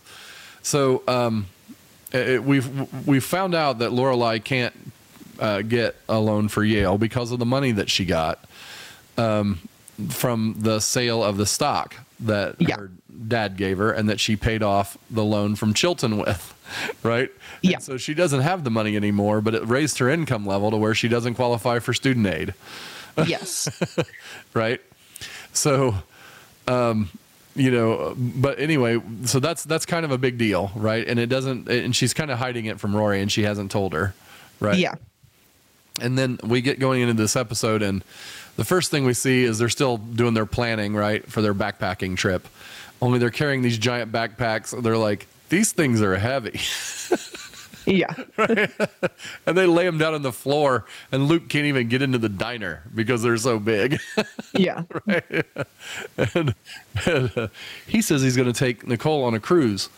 And the girls are like, oh, you're going to ask her to marry you, And he's like, no, it's just he doesn't realize that it's just a cruise. It's a serious thing because he's doing it Yeah. And so she so he's that's like a seed that's planted with him.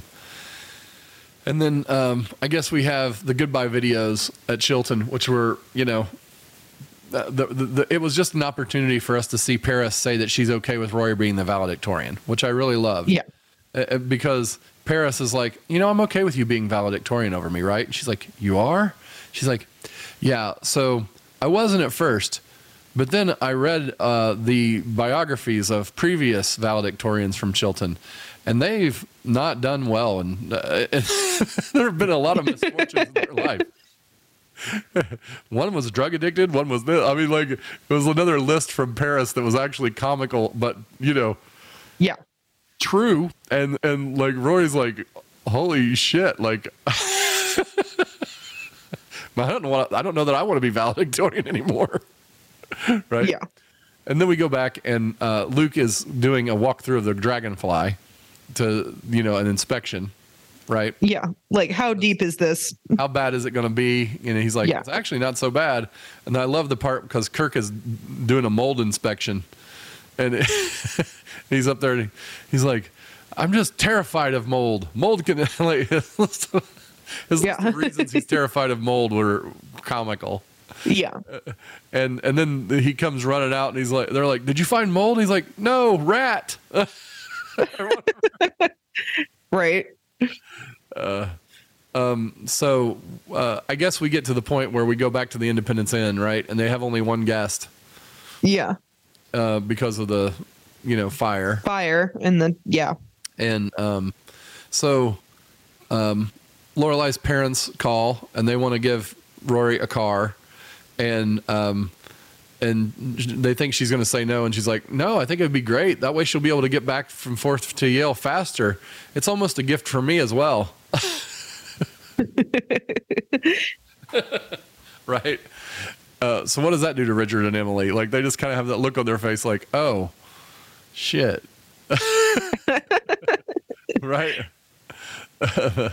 So then Lorelai comes in at Suki's with champagne and says, we're going to celebrate. Yeah. And it's not really a celebration because they're closing the Independence Inn because the fix up of it's going to cost more than they can do. And yeah. And now Lorelai can't swing her part of buying the Dragonfly because she doesn't have a job. Yeah. And Jackson is like, yeah, and let's celebrate that because, I'm one of your suppliers, that I'm losing business also. And they all just like sit there in their sadness for a second. Right. Drinking champagne. Because that's what you would do. Like, there's no other way, right? Yeah. Then we get one last time this season with a really good town meeting. This one just cracks me up because Taylor says there's a deer problem. Yeah. Right. There's deers eating at the gardens of the people of Stars Hollow, and Dean pulls up a picture, and it's, of course, Taylor's garden, and the whole crowd's like, isn't that your garden, Taylor? Right. And then he's like, we should think about controlling this. They're like, you want to kill, what was it? The mechanic? Isn't she, what's her name? Oh, it was, why can't I wrote? It's like Roxy. It's something like that. But she says, she comes up and she says, "You want to kill all the Bambis?" Just because they're eating from your garden like nature does? Yeah. And then Kirk throws in, "I think we should have a controlled hunt." You want people to hunt them? No, I think we should use wolves. But the only problem is then we're going to have a wolf problem after that. Yeah. So we'll have to figure out a controlled release of, I don't know, bears. I swear I laughed at that for like 5 minutes when he said we should use wolves. Yeah. We should use wolves. But then we're going to have a wolf problem. Wolves. So Lorelai tells Rory that they're not going to get the inn because she needs to use the money that's left over to pay for Yale. Yeah. And then Rory says what we know Rory's going to say, which is, why don't we ask Richard and Emily? She doesn't say, why don't we ask her any of that? Like that's the part I really respected about it. She says, you shouldn't give up your dream for this. Like, we'll find another way. And she was like, no. And then Rory's like, there's no time to even discuss this with her. And she gets up and goes to see Richard and Emily. Yeah. And she basically, obvious answer. It's not even a question, Well, because basically it's the first time she says, no, it's my college. I'm asking for me. Like, right. This is not Lorelai borrowing money on my behalf. I am an adult. This is my college. I owe you money. Yeah. Right. And the whole thing from before when it happened, Rory thought it was all stupid that that Lorelai was gnashing her teeth over it also. Right. Like, yeah. And so this time she's like, okay, here's the deal. I want to do this and, borrow the money and I'll start paying you back from a job or whatever. And Richard's like, I'm okay, but I've got some stipulations. One is you're not working or paying us anything for this money until 5 years after you graduate. Yeah. And, and then, she wants to, and she had offered to do the dinners. And I thought it was really good because Richard was like, I'm not going to, I have no problem with paying for the school. And if you want to pay me back, great, but I'm going to wait until you can. And I'm not even going to argue about that. Yeah. I'm not going to make it hard on you also, because I don't think that's not what I'm doing here. I'm helping you. Yeah. Well, and it's also just a wise investment. Like, he knows that what he's paying for is a Ivy League education. And he knows that the best way that Rory can do all of the things she needs and wants to do is, you shouldn't be worried about this loan right now. You shouldn't be worried about having a job while you're at Yale. You need to be focused on Yale and getting that education and making it worth something afterward, because we don't have, there's no reason to do that before, Yeah. And also he is fine with her not paying for it because he has the money and he doesn't care. Yeah. He would be very, the only reason he's loaning it is because he loves her, not because of anything else. Yeah. Yeah. He's like, homie, I could pay your tuition 20 times over. I don't give a fuck. Like, so they're back at the graduation and she pulls Lorelai aside to tell her what's happened. And that's the point where we get to the tagline, right? Where she's like, there are no strings. I've borrowed the money from Richard and Emily. They're going to pay for Yale. I'm going to pay them back 5 years after I graduate. And we're going to I'm going to be, with no obligation to you, going there every Friday for dinner at 7. And she's like, are they manipulating you? Because they know that this will get me there too, because there's no way I'm going to let you go there for dinner every Friday and not come. And she's like, no, they're not. In fact, I see it as a win for everyone. You and I get to have more time with them. They get to have time with us. I get Yale paid for, Yeah. And she's like, there's just no strings. And she's like, no, those are strings, Pinocchio. Yeah. They're going to be involved in your life. And she's like, see, I think that's a good thing. I want them in my life. That is the point. Be involved in my life. Yeah. And then this season ends, I believe, on like the most heartbreaking speech. All the speeches. Yeah. So like, or valedictorian speech. The first speech though was Brad singing. That was because because he sings, I believe it's a song from his Broadway performance as the fucking kid from. I was going to do a poem, and they like cut away to somebody in the crowd, and they're like, "Don't do it, Brad." And he's like, "But I decided to sing." And I was like, "Oh, this is not better than a poem." Well, because he's like a Broadway performer, like he played the kid in Into the Woods. Yeah, and he sang it really well. He didn't. Yeah, it was Giants in the Sky, I think, right? Yeah. So I like the Paris is in line to get her. We'll talk about the speech in a second, but I want to talk about this spot. Paris is in line to get her diploma with Rory, you know, and the person in front of her, she's like, "I haven't met half these people. What's your name?" She's like been so self-centered. She hasn't met people in her tiny little class at Chilton. Yeah, like she's never asked or looked around. Like hilarious. Yeah. So like, dude, this is like a less than 100-person class. Like, yeah, and so Rory's speech. I mean, could it have been any better? You know? I mean, it was just wrenchingly good, right? Like, yeah, like the entire row of her family is crying, and then like, also everyone who's ever seen it. Yeah. Yeah. And then they are, you know. Yeah. And because she just says everything so perfectly and thanks all the right people, you know. Yeah.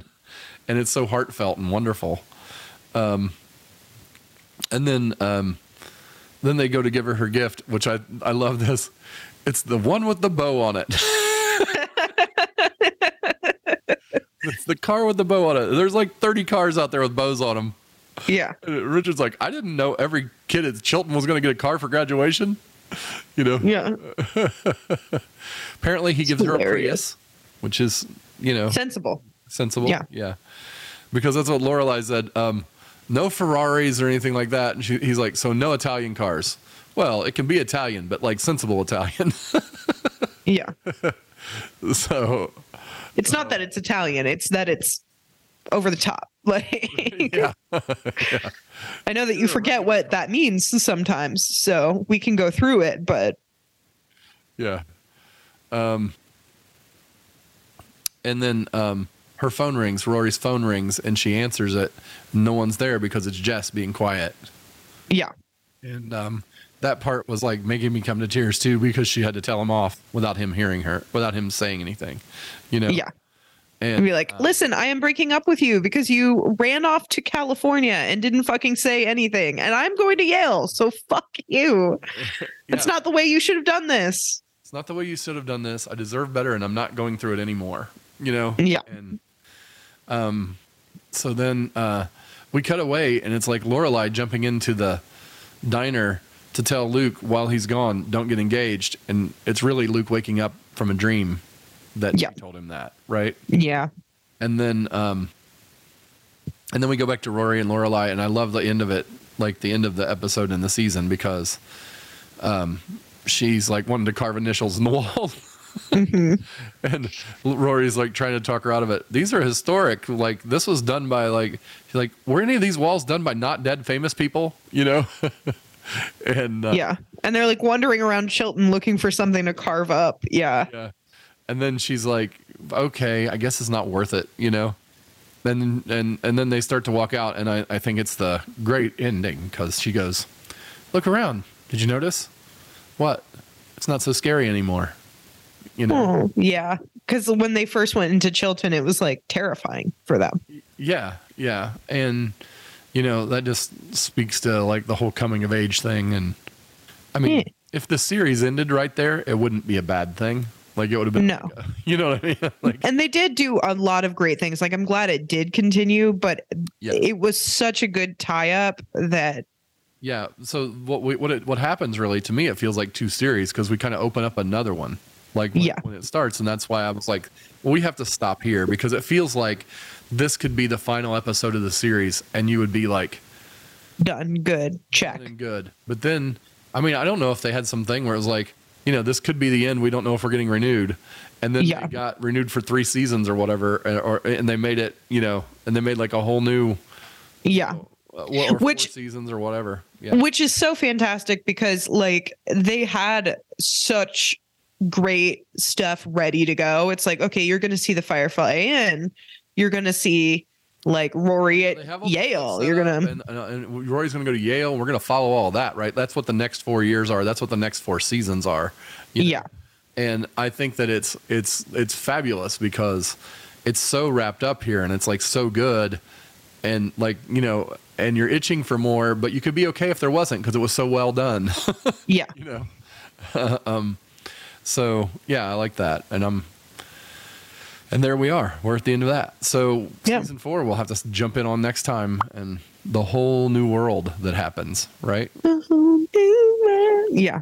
Mm-hmm. Yeah. You know, so anyway, that's it for us today. Yep. Thank you guys for tuning in. Yes, this is Family Rabble tuning out. Love you, Bailey. Love you too. Thank you for being a part of the Family Rabble podcast with Joe Shelton and Bailey Shelton. Join us next time for more fun episodes.